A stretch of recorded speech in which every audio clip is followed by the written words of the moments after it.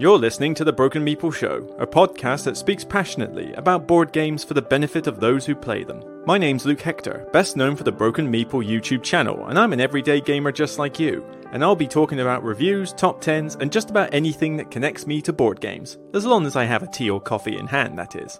So grab a cup, relax, and enjoy. And remember, it's only a game.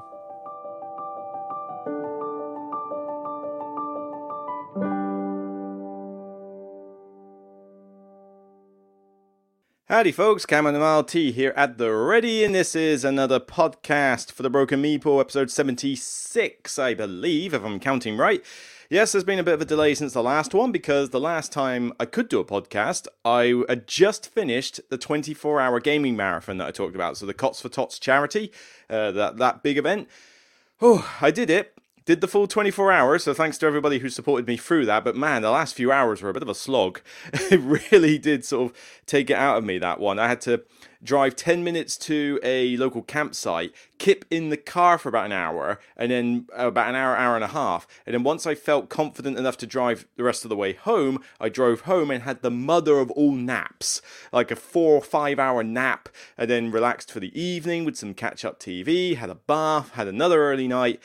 Yeah, I certainly relaxed that day. Actually, no, did I go? No, I also played Valheim. Yeah, so that was also part of the evening. But yeah, it was a great event. So, well done to Dan and his crew for arranging it. I probably will be there next year. Apparently, there's going to be a mini one, a 12-hour one in January. I don't know if I'll be at that. It depends on timing, depends on when it is, and whether I'll be in that neck of the woods, but we'll see. But certainly in the next 24-hour one, it would be good to do another charity one, because it's for a good cause. Paul Grogan and a bunch of other people there, whose Turn Is It Anyway podcast was there, and it's just, it was just generally a good time and event.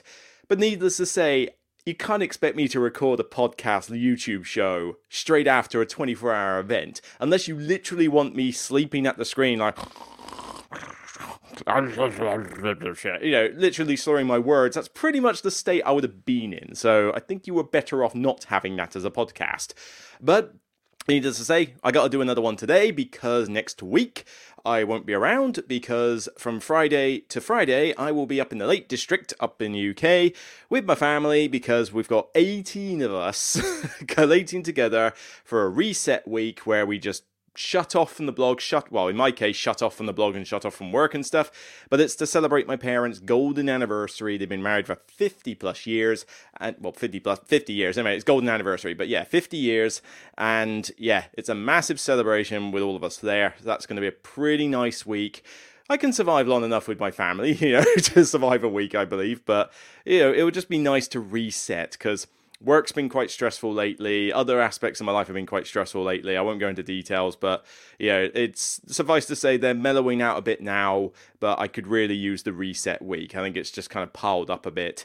HandyCon was last weekend though, so that was good to get a break. Paul Harris's crew does that one, and we do 3 or 4 HandyCons a year, and they're just nice and casual. And I think the fact that the numbers have dwindled in the sense that they're not taking on as many people because of hotel restrictions, I think actually benefits the con. I've enjoyed the last couple of HandyCons way more than the previous ones. Not to say I didn't enjoy the previous ones, but these ones I've liked especially more, because I just think having less people makes it more cozy, more spacious, more intimate in a sense. It just felt like a nicer, relaxing con. I think when you get too many numbers at a convention that's just there to play games, you run the risk of it being bloated and unmanageable, and Aircon has that problem, I find, these days.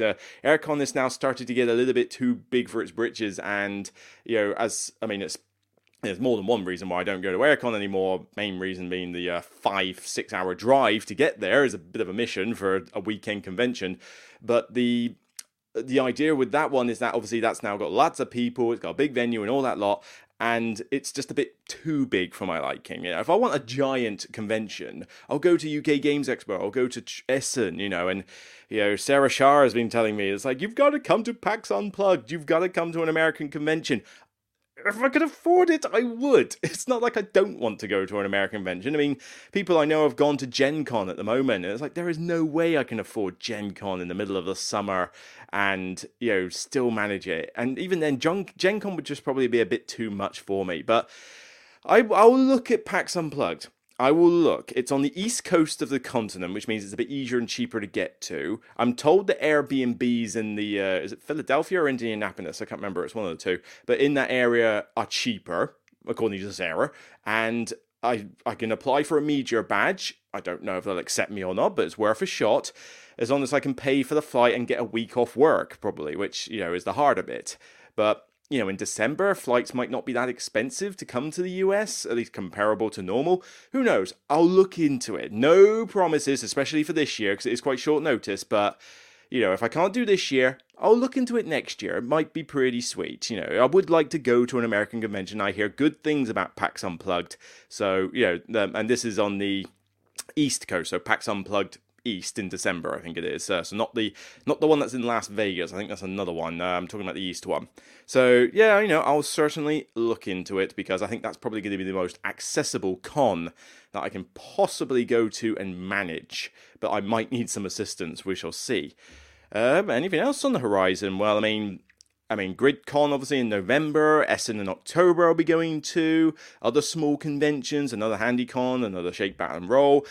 Midgard is happening this year in September, so I've been invited up by the hosts of Midgard in Iceland, so I will be there, and I believe so will Dave and Ilka Loser. So, Loser Balooza and all that. So, yeah, we're going to be there, and I'm looking forward to that one. I mean, besides being a brand new convention, it's Iceland. I finally get to go visit Iceland. I've wanted to visit Iceland for so long, and now I finally can do it. So, yeah, definitely looking forward to the last part of this year when it's cooler temperatures, although, to be fair, it's a bit warm at the moment because I have to close the windows in order to do this podcast, but it's certainly cooled down a bit in the UK lately because of all the rain and stuff we've had, so I'm kind of welcoming that. Right, take a little bit of a swig, but yeah, for the most part, things are okay. Just a little bit stressed lately, but things are back on the move, and certainly, more reviews have come out, so if I present my screen, we can hopefully see, yes. So, not a huge amount in the last couple of weeks, because I was taking a little bit of a break, but to sort out some of these stress bits. But the Expeditions review that I did with Scythe, oh my god, that has exploded like crazy. 10,500 views and still over a 90% engagement rating. That is insane for any review I've done. And it goes to show that I'm kind of happy, because Marvel Dagger was also a full review, and that got a lot of views as well. So it's good to see that the ones that take a lot more effort actually do get some of those views as a reward. But surprisingly, the top 10 X and Right games hasn't been quite as popular as most top 10 lists, but as I say, it was good to do it. But yeah, thank you for everybody who's watched the Expeditions review and spoken constructively about it, because I had pros and cons to say about the game, and it looks like it's been reciprocated a lot. Now, there was a little bit of, stuff in there about, myself and Stonemaier Games and that, but Jamie Stonemaier and I have had a nice little chat, and everything's all cleared up, so things are good there. But other than that, yeah, Race to the Raft, nice little co-op game. By all means, check out my review on that. And of course, recently I have just put out the War of the Ring card game review from a 2v2 perspective, so by all means, check out that review as well. Stuff on the horizon includes Skulk Hollow and Mole Peak, which I'll do as a double bill. The Rebuilding Seattle from WizKids, I've played some solo games. I need to play some multiplayer games of that. And anything else? Oh yes, Barcelona from Board and Dice. That's also on my agenda. I've pretty much got to the stage where I can review that one. Won't take long to get Rebuilding Seattle reviewed. And then I just need to get some plays of Skulk Hollow and Mole Peak, which is a little bit more tricky because they're 2-player games. But I am going to combine them into the 4-player game and see how I get on there. Other than that, the only new acquisition I can think of is Pandemic Legacy Season 0. Yes, I haven't bought it for review purposes, so I might just do a report on how it's played. But my group who played the other Legacies with me have said, we've got a bit more time on our hands. It'd be nice to play another campaign game. Well, Pandemic Legacy Season 0 is the Legacy we have not played yet, but people keep telling me that despite the fact that it looks like garbage in terms of its aesthetics, it's still a really, really good Legacy game. So I'm giving it a shot. We'll start that, I think, this Wednesday, and I'll give a report maybe like on the next podcast or the one after and tell you how things are going. But yeah, things are on the mend. And obviously, when I get back from the Lake District, we'll try and do some more top 10 collaborations. I spoke to a lovely couple at HandyCon, Cardboard Champions. We had a really good fun game of Marvel Champions with pre-constructed decks against Green Goblin, of which we won. And it was good to play with some people who actually knew the game better than I did by miles. But, we might do some top 10 thing together. I think they wanted to do a top 10 cooperative games list, so, we could do something like that. And then maybe in the long term, we could do some top 10 Marvel Champion related thing. But I need to play a little bit more Marvel Champions in order to be able to do that, so we'll see. Other than that, yes, I'm still overdue to ask Sam Healy to do a top 10 with me, and obviously there's more people who could do top 10s with, so yeah, we need to get these live stream collaborations back up, because they're popular, they're fun to do. If I can just get my throat to last long enough, I really don't know why my throat is like in perpetual, post-nasal drip or whatever it's called mode. It must be something to do with the summer, it must be something to do with maybe when I last had laryngitis, I don't know, but maybe things will improve as we get out of the summer months. We shall see. Anyway, on with the show. So, first up, there's only really two things I'm going to do here today. First off, I need to talk about a game I've played, and then I'm going to go into detail about the recent Dice Tower Awards. So, first up, let's have a look, if I can find my window. There we go. To talk about a game that I have just been introduced to called Path of Light and Shadow. This is not too old, 2017, a Kickstarter release from Indie Board and Cards. I had heard of it, but I never really took much interest in it at the time. But if I'd known more about it, I might have given it a little bit more interest. This is an area control game with deck building. So I think something like Tyrants of the Underdark. And the designers and the artists in that are actually people you might be familiar with. Jonathan Gilmour is one of the designers on the game, so is Travis Chance. But then also in the artist list, Beth Sobel did some of the art in this, which I would have never guessed had I looked at this. But, it has got some pretty nice art in places, and some of it's a little bit less so. But all in all, it's a decent looking game. But what it essentially boils down to is area control for controlling provinces on the board to score some victory points. But the main focus, and this is where things like Dune Imperium sort of falter for me, is that Dune Imperium is more about the area control and the combat side. Path of Light and Shadow is more about the deck building side. You have a starter deck, you play your cards, and they've got multiple uses, and you can manually cull your cards, you can recruit, you have to automatically recruit more cards at the end of the turn, a bit like in Fort. And all these cards have got upgrades, so you can promote them, as you can see here. The Conscript can promote into the Guard, who's a slightly better card, and then you can promote that into the Captain, who's like the top tier of that card. And there's all sorts of other little trees that, like tier trees for these various cards. So here we go, Harbour Trader turns into a Harbour Corsair, turns into a Harbour Privateer, and you get cool bonuses and stuff for them. And there's all sorts of these different factions, but you can also start with some advisors that give you like a unique asymmetric card as well. This map here is essentially the provinces, and they'll have these sort of plastic towers all over them. I wonder if I can actually find a picture of those. And these towers these tower blocks just represent the defense of the area, and you can go attack it and conquer those areas, and they'll score you victory points at various times. But what really makes this game for me, and it's not perfect, I've played it twice now, and I do have some problems with it, but overall this is a game I do really enjoy, mainly because this deck building side of things is the focus of the game. It's yes, you've got the area control, and you certainly don't want to ignore it entirely to score some points, but I'll try and find a better picture of the actual game, because all I seem to be finding is cards and painted miniatures at the moment. But let's see, that's a good enough picture. So yes, you've got to control these provinces and deal with that, but the deck building part, all those decks around the edge of the board there are different factions. So when you're in an area, depending on its terrain, you recruit from a random deck of cards, but different factions will appear more often in certain areas. And then those are the ones that you promote into the specific faction cards, which give you some more unique abilities and obviously more powerful cards. And you also have a building board, a bit like what you see in things like it's not Age of Empires, is it Clash of Empires? Or Clash of Cultures? Clash of Cultures and various other Civ games where you can build upgrades that, give you, again, more unique abilities. So if I can find an example, that would be great. There's too many people showing off their painted boards here. But Let's see, is there one? Is anybody going to show me pictures of what I find useful? I suppose that will do.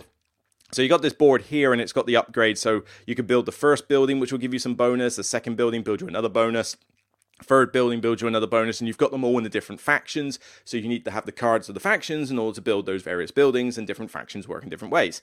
This is an enjoyable game. I love the deck building part of this. It gives you lots of options, lots of different paths to victory. These buildings, factions that you go for. I mean, if you go for the Hordes of Zerg, you're generally quite conquest heavy. If you go for the common folk, it's easier to promote cards. If you go for the Sigelborn, it's easier to build and defend yourself.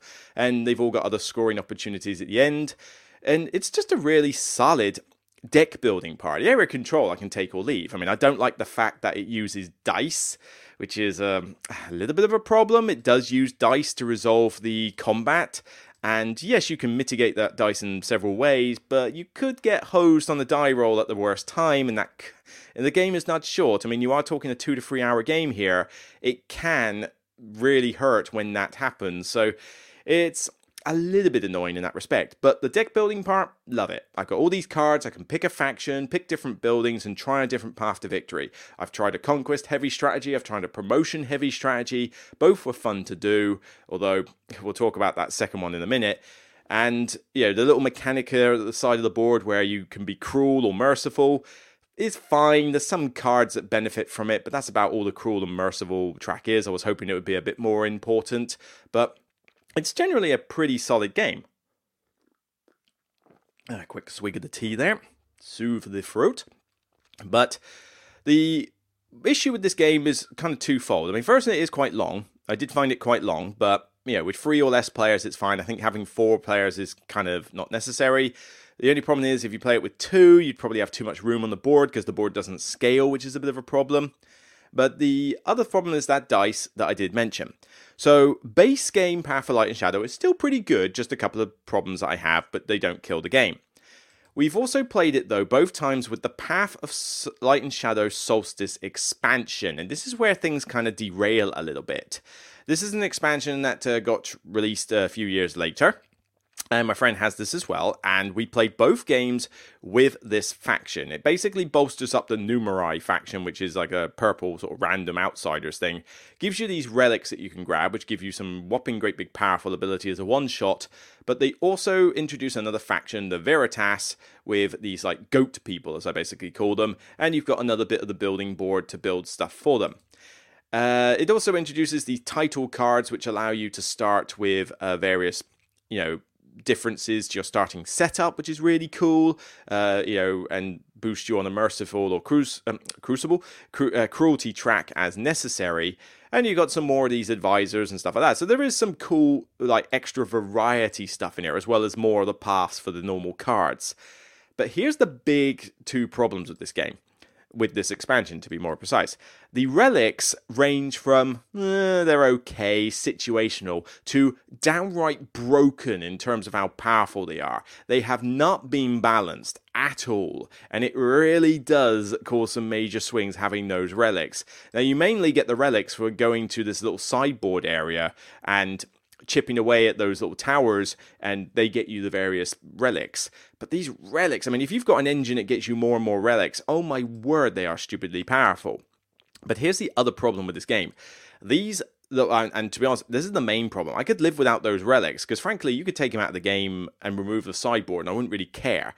But this these like Veritas faction, the Goat faction, they are, without a doubt in my mind, utterly broken.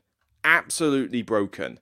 These are stupidly powerful. In the first game I played of this, we mostly ignored these characters. One person went to get the relics, I ignored that board entirely and pretty much played the game as if I was just playing the base game. And I think I won. I did win that game with a conquest fairly heavy strategy. But I didn't touch this Goat faction, and nor did one player who was on that board. So they didn't get much use. This time, though, 2 of us in the last game went very heavy on this Goat faction. In 2 different ways, though. My other my friend basically went more for conquest and manipulating the whole flipping between cruelty and merciful with this doubt mechanic where you basically change alignment all the time. But he was using it to get a lot of relics. So he had a lot of powerful effects and a lot of really janky turns, which caused him basically a brain hemorrhage because he had to constantly think about what the hell he was doing on his turn. And we'll get to the other problem with that in a minute. But I went heavy on the goats to use their various abilities because they've got all these things where if you promote them, if you build with them, if you conquer with them, you get some cool benefit like extra actions. These extra actions that you get compound to a sense where the goat faction just becomes ridiculous, like ridiculously overpowered. They allow you to get more relics, they allow you to conquer areas that are 4 defense or less without any chance of defending, they let you promote stuff for like massive discounted costs. It's just ridiculous. And I went with a promote heavy strategy, so I was just promoting cards left and right. I thought it was going to be a closer game. I absolutely trounced everybody. You know, the endgame points I scored with Exalted Domain and a couple of other endgame scoring buildings, I had something like 51 points in just promoted cards in my deck. Bear in mind the scoreboard only goes up to 50, and I also had about another 26 points from Exalted Domain. So, like, I think I finished with something like 120, 130 odd points. Possibly even more than that, and 2/3 of my point scoring was down to just simply the cards in my deck. It was kind of ridiculous, and it just meant that our turns were 3-4 times longer than the other two players' turns, because they had really simple stuff to do with the base factions, and we had all these janky things going off. It takes a game that was a bit more elegant to begin with and makes it very clunky.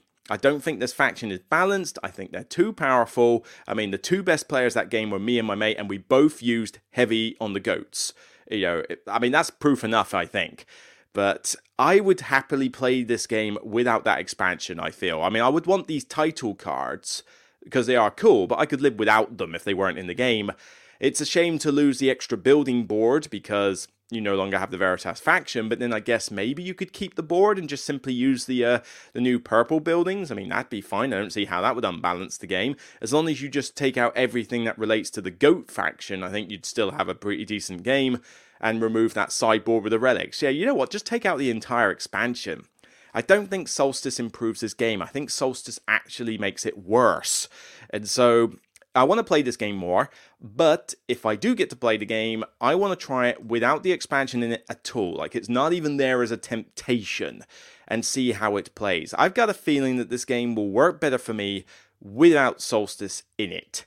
But with it in, I think it just wasn't developed well enough. I think it needed more time in the oven, and not enough playtesting was done.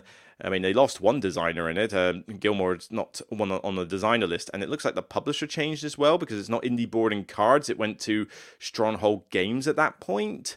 So maybe there was a bit of a mishmash of what things were needed. But yeah, I don't personally recommend Solstice if you're going to get Path of Light and Shadow.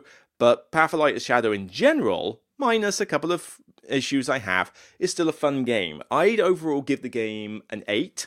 8 out of 10. I think it's great.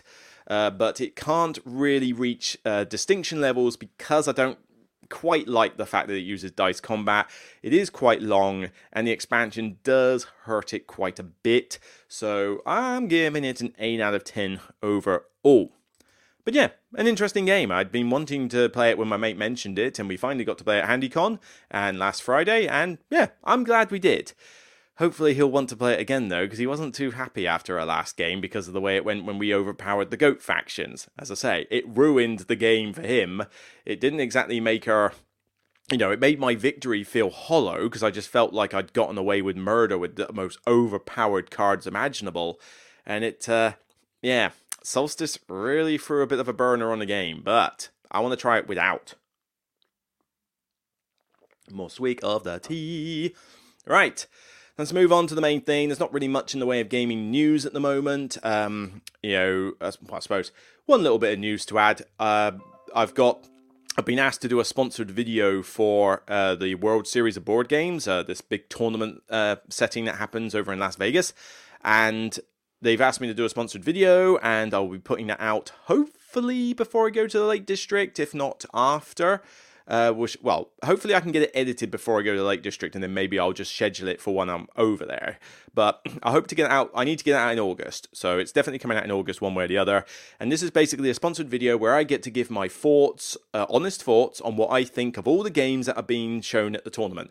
So 16 main games and I think 8 other new ones or something like that. But basically I'm going to go quick fire through all of them to say whether I think they're good or bad games, whether I think I'd be good in a tournament in those games, whether I think they're suitable for a tournament. It's just to give an overview on a bunch of games, and there's a lot of big titles in there. So that'll be quite a nice whiz through a bunch of games where you can get my honest thoughts. That should be pretty fun. Right, but yes, that's pretty much it for news. So let's have a look at the Dice Tower Awards. Now I'm having to basically get the list for you from Reddit, because I can't seem to find a decent list of the nominations. And apparently, because the Dice Tower Awards literally only announced, I think, the other day, it's a little bit too soon for it to be on their website. So thankfully, somebody on their Facebook page, they do have the winners on there. So I'm going to have to kind of flip between the two. But this Reddit page will at least show me the nominations, and then I will go through the winners. Now, I have had a little bit of a look at the award winners, so I do kind of know who's won. So this isn't so much a surprise for me as other ones are, but I just wanted to give my quick thoughts on the categories and what I thought of the nominations, which ones I voted for, and which ones actually won, because I do vote on these awards. I'm on the panel for nominations and the actual voting of these, so I have had a hand in these things, and from looking at the award winners, I approve of some, I don't approve of others, and so I will basically give you my honest thoughts as to what I think about the winners on that one. But yeah, without further ado, let's have a look. So let's see how I can do this. There's probably going to be some spoilers in terms of yeah, it's a big page. You're going to get spoiled for all these winners if you're watching it on YouTube, but there's not much I can really do about that. I can't use this as a scrolling function on Facebook. So let's start off with Best Party Game. Best Party Game was won by Ready, Set, Bet from John DeClaire. And this one had, let's see, Party Game was, nominations were, where's Party Game? Where's Party Game? Where's Party Game? There it is. Blood on the Clock Tower, Feed the Kraken, Green Team wins. I've never even heard of that one. Phantom Inc. and Ready, Set, Bet. It's been a bit of a slow period for party games, really. I mean, you know my thoughts on Blood on the Clock Tower. I would like it to burn in hell. I've never played Feed the Kraken, but I would like to. I've never heard of Green Team Wins, not played Ready, Set, Bet, although it doesn't really sound like a game I would enjoy. I have played Phantom Inc. I've even reviewed it on the channel, so you can check that out. I like Phantom Inc. as a party game. I think I probably gave my vote for that one. But I don't have much experience with this category, so I either voted for Phantom Inc. or I abstained from this category because I didn't really have much knowledge in this area. But Ready, Set, Bet's popular with a bunch of people. I mean, if anything, I'm just glad that Blood on the Clock Tower didn't win it. So even if I'm not too fussed about who won it, I'm just glad that one particular party didn't win it. So I'll go with that. All right, let's go down the list on the left-hand side. So Best Cooperative Game, Return to Dark Tower won it. And this is one that I'm not a fan of. Core Quest, Lands of Galzier, Nemesis Lockdown, Return to Dark Tower, and Star Wars The Clone Wars. Now, I don't know what... I can't remember if it was out of the running, but I'm pretty sure I voted for Frostpunk. And I don't know if it was a case that Frostpunk had missed out on the timing or not enough people voted on it. But yeah, I have a feeling it was allowed. But even then, I would have gladly voted for Frostpunk. The fact that Core Quest, Lands of Galzier, and Star Wars The Clone Wars managed to get on that list, and yet, Frostpunk didn't, doesn't make any sense to me. But then again, maybe, Frostpunk's on a different list. So, it could have appeared. I mean, it could have been on this list, and I certainly nominated Frostpunk. I did not care about these. I mean, Nemesis Lockdown? Seriously, who plays Nemesis Lockdown as a cooperative these days? Most people play it as the semi-co-op version. So for that to get in and not Frostpunk is frankly criminal. But I've got no interest in Core Quest. I've not played Lands of Galzier. Star Wars The Clone Wars would be due. It's just another pandemic. Return to Dark Tower. I have to be honest, I've not played Return to Dark Tower, but nothing about it interests me. I've got no knowledge of the original game. Isaac Childress and stuff like that on the list of designers. I don't like Gloomhaven, so that's not exactly helping big it up for me. I'd give it a try if someone put it in front of me. Honestly, I would. I'd like to try it, but nothing about it is really sounding like it would be a game I would enjoy. So this was a very disappointing category for me overall. Right, best reprint, Cat in the Box, the Deluxe Edition. I mean, Cat in the Box is a fine trick-taking game, although it's not blowing me away as much as it is for other people, but maybe I just need to play it some more. I've only played it a couple of times, and I don't know many people that are into trick-taking games, which doesn't help, but I do like it, but I think I just need to give it more ideas. But Castles of Mad King Ludwig Collector's Edition, wow, that was a good reprint. Get on Board, very good reprint. Libertalia, nope, did not like the art style and the thing for that. And Return to Dark Tower. Apparently Cat in the Box did it. I mean, it's a reprint of a card game trick-taking game. I mean, what more can you really do to big it up as a reprint? So that was a bit of a weird one to win it. I really like the Castles of Mad King Ludwig Collector's Edition. It's a really nice reprint, but it is really expensive, so maybe that's why it didn't get much buzz. But Get on Board, a reprint of Let's Make a Bus Route, is really, really solid. I mean, I might have given my vote to that one. It's a really cool little game. I think I've reviewed it on the channel. By all means, I'd give that one a look-see. But maybe I just need to give Cat in the Box more plays and find some actual trick-taking fans. That would be pretty sweet. Best solo game. This is Criminal Return to Dark Tower. So Return to Dark Tower gets best co-op and best solo, and yet I can't get Frostpunk to not only not win the solo one, but also I can't even get it nominated in the cooperative one. Oh, you bet I nominated for Frostpunk in there. And look, Batman The Dark Knight Returns, whatever that is, Frostpunk, Heat Petal to the Medal, which is a pretty good solo game, I will say. Return to Dark Tower and Wayfarers of the South Tigris, that does have a pretty good solo mode as well. I guarantee you my 3 votes on this were Frostpunk, then Heat Petal to the Medal, and Wayfarers of the South Tigris. I voted for all 3 of those when I had to do my first, second, and third choice.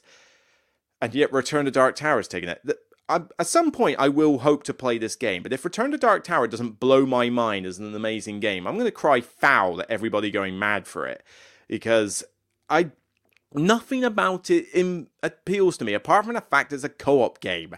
What is it about this Dark Tower game that is so good? Tell me in the comments, please, because I hear a lot of people say that this is a bad, garbage game, but then I also hear a bunch of people just lord over it, and I've never seen it on the table. Who the hell is playing this? I've seen nobody in the United Kingdom play this game. So who is voting on this?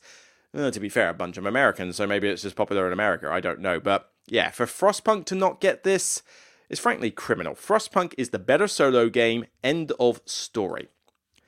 And if you want to know why, check out my review. Best 2-player game. Finally, one that I can actually get behind. Yes, Splendor Duel, and I definitely voted for this one. Caesar sees Rome in 20 minutes. Boring. Check out my review for that one. War of the Ring, the card game. Interesting, though, because I've just reviewed that one, and I mean, it can work as a 2-player game, but only if you control 2 decks apiece. And that's fine, but really the game shines as a 2v2 when you've got a teammate with you. But I could see it being in the nominations, and I think I probably did. Actually, no, I didn't vote on it because I hadn't played the 2-player by that point. But I voted for Splendor Duel, and in second place, Beer and Bread. I have no idea what Boop is. I mean, Boop? What the hell's Boop? But Beer and Bread, check out my review, is a really solid game, and Splendor Duel, check out my review. It's an excellent game. Splendor Duel is the way to play Splendor if you have 2 players. I know, I love Splendor, and I'll play Splendor with 3 or 4 players happily, but if I've got a choice between Duel or Splendor as a 2-player game, I'm playing Duel. Duel is just a really, really good one. I mean, not as good as Seven Wonders Duel for Seven Wonders, but, by a long shot. But man, it's a solid 2-player game, and the fact that it's one pleases me. Finally, one I can get behind to say I'm pleased with. Alright, let's have a look. Best expansion. Dune Imperium. Oh, what was the surprise? Rise of Ix. Rise of 9. I don't know what Ix is, but I'm not au fait with the Dune lore, obviously. But expansion, I found this a bit of a cheat, frankly, when I saw the nominations. Dune Imperium Immortality and Dune Imperium Rise of Ix ended up in the same nominations list. Did they really come out at the same time that they were able to get on the same awards ceremony list? That just felt like a cheat, to give 2 from the same game. But then the fact that Rise of Ix won boggles my mind, because look at these other ones, all right? Wingspan Asia. Now, granted, I've already done a review on that, not the best expansion, so fine. Viticulture World. pretty much nobody is playing Viticulture World anymore. I've done my review on it. It's an okay expansion, but I have not played the expansion since that review, and I think it's got too many problems, not to mention I can't help playing it without remembering the Tears controversy with that one, so that puts me off a bit, but like I say, I rolled my eyes with that. But the expansion, Star Wars Outer Rim Unfinished Business, are you kidding me? That is so much a better expansion than any of the Dune Imperium ones by miles. Of course I voted for Star Wars Outer Rim Unfinished Business. How did that not win? And I have played Dune Imperium with these expansions in there, Dune Imperium Immortality and Rise of Ix. And I admit the game is improved with them, but frankly, I think Immortality is a better expansion. It gives you a new set of cards, it gives you ways to cycle through the rubbish cards, the odd more ways to use cards, or even trash cards. The Rise of Ix gives you that little sort of replacement board for some of the worker placement spots, but I don't care about Dreadnoughts. The projects I can take or leave. It makes the game longer, I think, having Rise of Ix in there. Rise of Ix is an okay expansion, but it's not better than Immortality, and in no way, shape, or form is it better than Unfinished Business.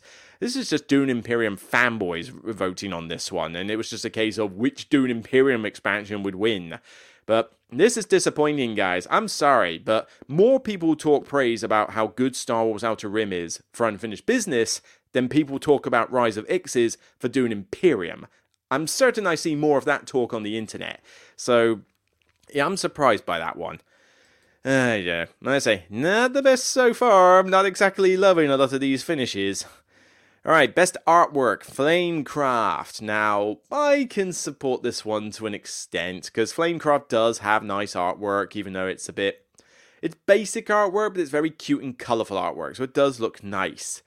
And to be honest, I mean, what do we have in the mix here? Endless Winter, Flamecraft, Merchants of the Dark Road, Trekking Through History, which I've still not played, I'd like to play that one, and Wonderland's War, which I have some problems with. Check out my review for that. I think I've reviewed Flamecraft, Endless Winter, Merchants of the Dark Road, and Wonderland's War. Man, I've reviewed a lot of games. But, check out my thoughts on those. Now, I voted more for Endless Winter and Wonderland's War than Flamecraft. I do think Flamecraft has some nice artwork in it, but as much as I have problems with the game of Wonderland's War, man, it looks good from the artwork perspective. I mean, that is a lovely cover. But Endless Winter, I think the artwork's great in it. I love the Mikos art style. I think Endless Winter is a gorgeous looking game when it's on the table, and I gave my props to that one. I would have liked that to have won, but as soon as I saw Flamecraft in the mix, I was like, I think it would struggle to beat Flamecraft, so I'm not surprised that it won, and honestly, I'm kind of cool that it won. Flamecraft is a good looking game, so I can take my hat off for this one. Right, carrying on. Had to clear my nose and throat there a little bit. Best production, Foundations of Rome. Foundations of Rome. Well, I mean, Endless Winter, Flamecraft, Foundations of Rome, Return to Dark Tower, Wonderland's War. I think I probably voted for this one as well. Because frankly, you can't deny that the production quality of Foundations of Rome is insane. It is a beautiful production. But we are only voting on this in terms of its production value. I can't recommend Foundations of Rome as an actual game, because the game is fine, there's nothing particularly wrong with the game, but it's a fairly basic game that's not got a huge amount to it, not a huge amount of replay value in it, to my extent. Maybe I need to play with some of the expansion modules or something, because I've only played the basic game, but it's fine. It's a fine game, but not £150 to £200 worth game. It is overproduced like all get out. It could have been done at a much lower price point, and I just don't think it justifies its price tag. But we had to vote on this in terms of production value, not overall value. So yes, I gave my vote to Foundations of Rome, and I'm not surprised that it won it. Alright, next up we have Most Innovative Game. Turing Machine won this one.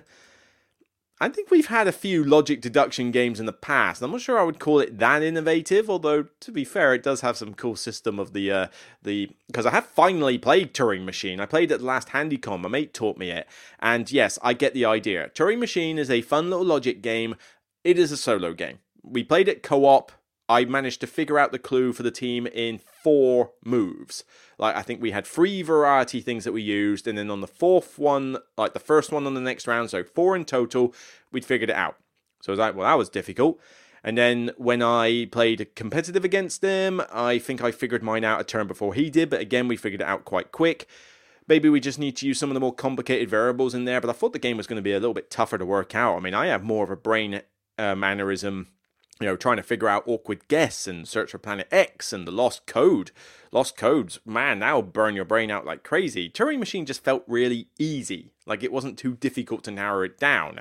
But, innovative, I could give it to it. I mean, let's face it, what else was on this list? 3,000 Scoundrels, which I've not played. Blood on the Clock Tower. I'm sorry, it's Werewolf with extra steps. That's not innovative. That's just insert crazy man acting like a wizard here and some tokens. Whoopie-doo. Cat in the Box. It is pretty innovative for a trick taker. It's very different, so I could give props to that one. Planet Unknown? What's innovative about that one? It's a polyomino game where you lay Tetris pieces and try to cover up a planet and level up some tracks. That's been done before. It's really not that innovative. So, I mean, yeah, you're pretty much talking between Cat in the Box and Turing Machine for me, and I can't remember what I voted for. I've got a feeling I voted for Cat in the Box. But I think I gave a little bit of props to Turing Machine, because even though I hadn't played it, I recognised what it was doing, and I thought, oh, that is different. But certainly I didn't give a vote for Planet Unknown or Blood in the Clock Tower. So, I would have liked to have seen Cat in the Box win it, but I'll take Turing Machine. If Blood in the Clock Tower had won this, I would have lost my shit. Absolutely lost my shit over this. I'm trying not to swear. And honestly, the thing is, what was getting on my nerves, as I mentioned about Blood in the Clock Tower, a lot of the times it appeared in the nomination votes was because I think Jason Levine was going around all the various threads and popping it into every single thread. Even stuff like theming and production and various and innovative and stuff like that. He was putting it into like every single category because he adores this game, which I felt was a little bit. I'm glad it didn't quite win through too much, but yeah, I think it did pop onto a few of these sections when it really shouldn't have done. And just shut up about Blood in the bloody Clock Tower. Honestly, I'm sick and tired of that game. I feel like it needs to be somewhere on my top 10 hated games at this point. I hate the game, and I hate everyone talking about it. It just annoys me. It angers me to hear about this game, and to see it constantly being played. Play better games. Right, let's see. Best small publisher, Flamecraft. Yeah, it is a small publisher, and Flamecraft is fine. I don't think it's an amazing game, but it's fine. I think I gave it a 7, and over time I think that would go down to a 6. But, I mean, again, thankfully, Blood in the Clock Tower didn't win it, which I'm kind of surprised by, actually, given how many people play it. Core Quest, couldn't see that winning it. I mean, it will do what it says on the tin. It's a dungeon crawl for kids, but not enough people are playing that one. Flamecraft, Planet Unknown, Three Sisters. Three Sisters? People were talking about that one with my roll and write list, and a mate of mine had the game, was selling it, asked me if I wanted it, and I said nah, because I'd heard, I mean, for starters, she was selling it, so that didn't exactly sing praises for it, but I've heard people say it's boring, and I've heard people say it's great. I'll add it to my list at some point. I would like to try Three Sisters. Would it, oh, God, that reminds me. I'll say at the end of this video, I won't interrupt this section with it, but I need to make a small apology for the X and Right list. So we'll get onto that later. Not to do with Three Sisters, to do with another game. But, yeah, Flamecraft, small publisher. It makes sense. I think I voted for it. Best new designer, Acropolis. This was certainly surprising. I mean, I've reviewed Acropolis. It's a fine game. I don't think it's amazing. But then, to be honest, what was I left with? Blood on the Clock Tower, Boop, Core Quest, and Starship Captains. Yeah, I can't remember which one I voted for.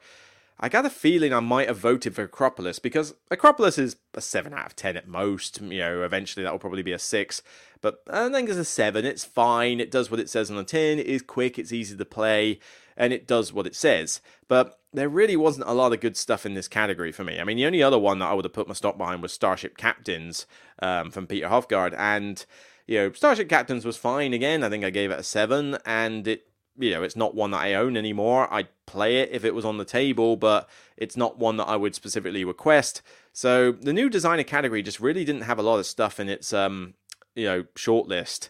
And once the nominations came up, I was kind of restricted on which ones I could vote for on there. But well done to what's his name? Jules Massaud. Masoud. I don't know how to pronounce his name, but well done to you. What's next? Best strategy game. Endless Winter took that one away. And what were the nominations in this one? I forget. Strategy game, Carnegie, Endless Winter, Planet Unknown. Planet Unknown strategy game? Yeah, play it with 6 players and tell me it's a strategy game at that point. Wayfarers of the South Tigris and Woodcraft. I've reviewed Endless Winter, I've reviewed Planet Unknown, I've reviewed Wayfarers, and I've reviewed Woodcraft. I have not reviewed Carnegie because I've not played enough games of it, although I have played a couple of games of it. But I just don't think Carnegie is that great. I mean, you have stuff to do on your own player board, which is fine. It's just moving meeples to different places for their effects. That's kind of fun. The whole 20 actions thing is fine, but the problem is if you play it with 2 player, it's great. If you play it with 4 player, then you have control over only 1/4 of the game. So the same problem with Planet Unknown when you play with 6 is regurgitated in Carnegie when you play it with 4, and I don't like the idea that I'm basically basing how well I do in the game by what other players choose out of the actions when you've got no idea what actions they're going to choose. There's no way you can gauge what they'll pick, all the way through. It's just not going to happen. And then you've got that map where you can get blocked out of key positions really easily, which just screws you over. It throws in a pointless route connection thing, like Ticket to Ride style. I don't think Carnegie's that great, honestly. I don't see the big hoo-ha with it. So I voted on Wayfarers of the South Tigris with this one because I really like that game.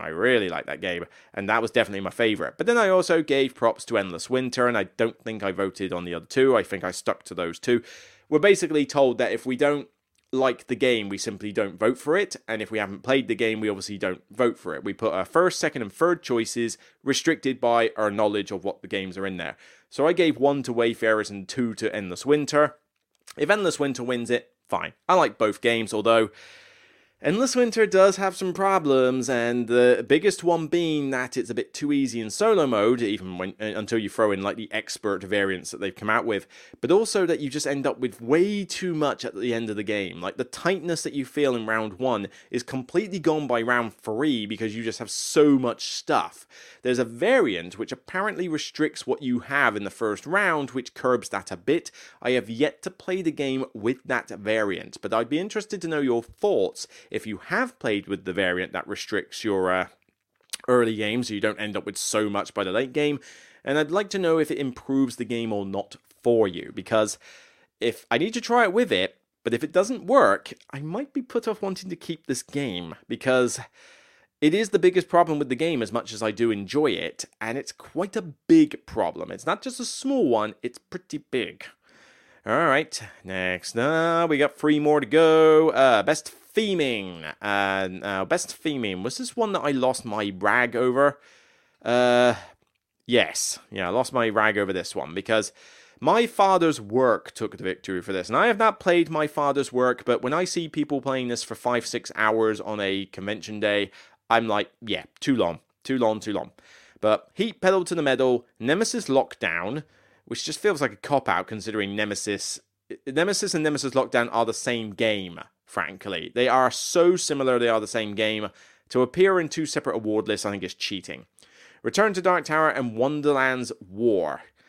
Wonderland's War's theming is fun, but I don't know if I would say it. I mean, you could put pretty much any theme on Wonderland's War and it would still work. Heat Pedal to the Metal is definitely a very cool thematic racing game for how it works. Nemesis is thematic, but it's just a cheat to have it on 2 lists. And I don't know about Return to Dark Tower, but I was pushing hard for Frostpunk on this. How did Frostpunk not get on here? I mean, you put a repeat of Nemesis on here. You put Dark Tower on here. You put Wonderland's War on here. And yet you didn't even get Frostpunk into the nominations list. That is a crime. Frostpunk's theme is so strong, so watertight. Oh my word. That should have just been strongest theming game by default. Like, I would have thrown in my, if you had a card to say that I can veto any particular category and just choose the winner, Frostpunk would have gone on the theming one easily. It should have at least hit the nominations. Now, My Father's Work, from what I can tell, does have a very strong theme to it, so I can't comment on the game itself, but from what I look at, what I've seen of it, it does look like it's got a very cool theme, and it does look like it represents it very well. So I will give props for that. Certainly, if any of the others had won this category, I would have flipped my lid. But no Frostpunk on the nominations, for crying out loud. Sometimes I just lose. I fear for the sanity of the human race. You remember that the Farnsworth Futurama meme? I was like, I don't want to live on this planet anymore. And then he goes off to another place or something. It's like, there are times when that meme comes into play where I just look at some of the way these awards turn out and I'm just like, I don't want to live on this planet anymore. Best welcoming game, Flamecraft. I mean, it's welcoming in the sense that it's got the cutesy dragon theme, but I think there's quite a lot going on in it to make it that welcoming. I mean, it can flummox gateway gamers. I certainly wouldn't put it in front of a gateway gamer. Now, I tend to underestimate how well kids can get into games. I would still struggle to put it in front of some kids, but apparently people are having good times with it as family, so what do I know on that front? But who were the nominations for welcoming? Acropolis Boop. What is Boop? Oh, hang on, I'm going to look up Boop. What is Boop? Boop. Boop, boop, boop, boop, boop, betty, boop, boop, betty, boop. What is this? Boop cats off the bed before they boop yours. Adorable and challenging. I have never heard of this game. An abstract game for 2 players. Oh yeah, because it was on the 2-player list. I mean, it's cutesy. Looks very basic. I suppose it would be a welcoming game. But I have never heard of that game. Where did that come in? And where else did it feature? It was just in the 2-player section, wasn't it? Yeah, okay, it fits, but I have never heard of this one. Flamecraft, Ready Set Bet, and Trekking Through History are also in the welcoming category. I think Ready Set Bet doesn't fit in the welcoming category. I mean, what people are you going to welcome to the games hobby with a speed game? I think speed games are very stressful for people, and that I would never put as a welcoming game. Now, I think most of those were fair play to win. I'm kind of surprised that Flamecraft would have beaten something like Boop, I suppose, and after looking at it. I do need to give Trekking Through History a play, though. I have not played that game, and I keep seeing it on people's lists. I reckon I'm going to be disappointed by it, because I'm going to be like, ooh, everybody's hyped this game up like crazy, and now suddenly it's like, oh, is that it? Alright, fine. So, I guess we'll see, but, that's not too bad a category. I can give props to Flamecraft. Right, here we go then. The big one. The game of the year was Heat Pedal to the Metal. Which I'm kind of fine with, really, because I voted for several on here, and Heat Pedal to the Metal was... I think that probably was my vote, actually, which I'll explain in a minute. But we have Blood on the Clock Tower. Hee hee, you didn't win. Endless Winter, Flamecraft, Foundations of Rome. If that had won, I'd have flipped my lid. Heat Pedal to the Metal, Planet Unknown. Same goes for that one. I'd have flipped my lid. Ready, Set, Bet. Yeah, right. Return to Dark Tower, Wayfarers of the South Tigris, and Wonderland's War. Not enough people are playing Ready, Set, Bet for that to be a game of the year. Give me a break. I don't even know if it's even on sale in the UK. I don't think I've seen it on the UK. Well, I haven't really looked for it, but no, I don't think I've seen it much in the UK at all, ever. So you can tell that these awards, particularly these Dice Tower ones, are very geared towards the American market. I'm pretty sure on that. Most of the people voting on this, and certainly most of the people playing these games, are probably Americans, I would say. Certainly not British. But the game of the year went to Heat Pedal to the Metal, and I think I support that, because I think I gave my number 1 to Heat Pedal to the Metal. I think I put my 2 as Wayfarers of the South Tigris, and my 3 probably I put down to Endless Winter. So it was pretty easy for me to choose my 3 out of this. I don't think I would have given Endless Winter a game of the year, though, because of the problems it does have, as much as I like it.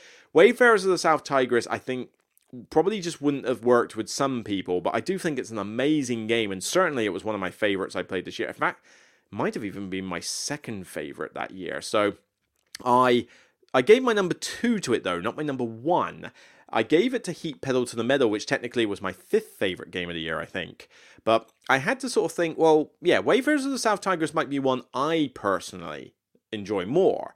But when I'm thinking about game of the year, I don't know about other people who vote on these lists, but I try to think somewhat objectively here. Game of the year needs to appeal to a wider audience, and Heat Pedal to the Metal is enjoyed by new gamers, casual gamers, actual gamers. I mean, we played a game of it at the 24-hour marathon, and that was good fun. I think I won by the skin of my teeth. And Heat Metal Metal is a solid racing game. It's not for everybody. Not everybody needs to like it, and I can see why you wouldn't like it. But I think it's just very smooth. It has a great solo mode that's easy to pilot. It has modules that you can throw in. The garage modules are really cool. They're worth using. I don't look forward to them expanding it to 8 players. I think that's going to be too much. And certainly I do think a 5-6 player game can drag on a bit. But it's a solid game. It really is a solid game. And I had to think that as much as I prefer Wayfarers as a game, Heat Pedal to the Metal is just that bit more widespread and appealing to more. So I gave my number 1 to that one. And yeah, it won.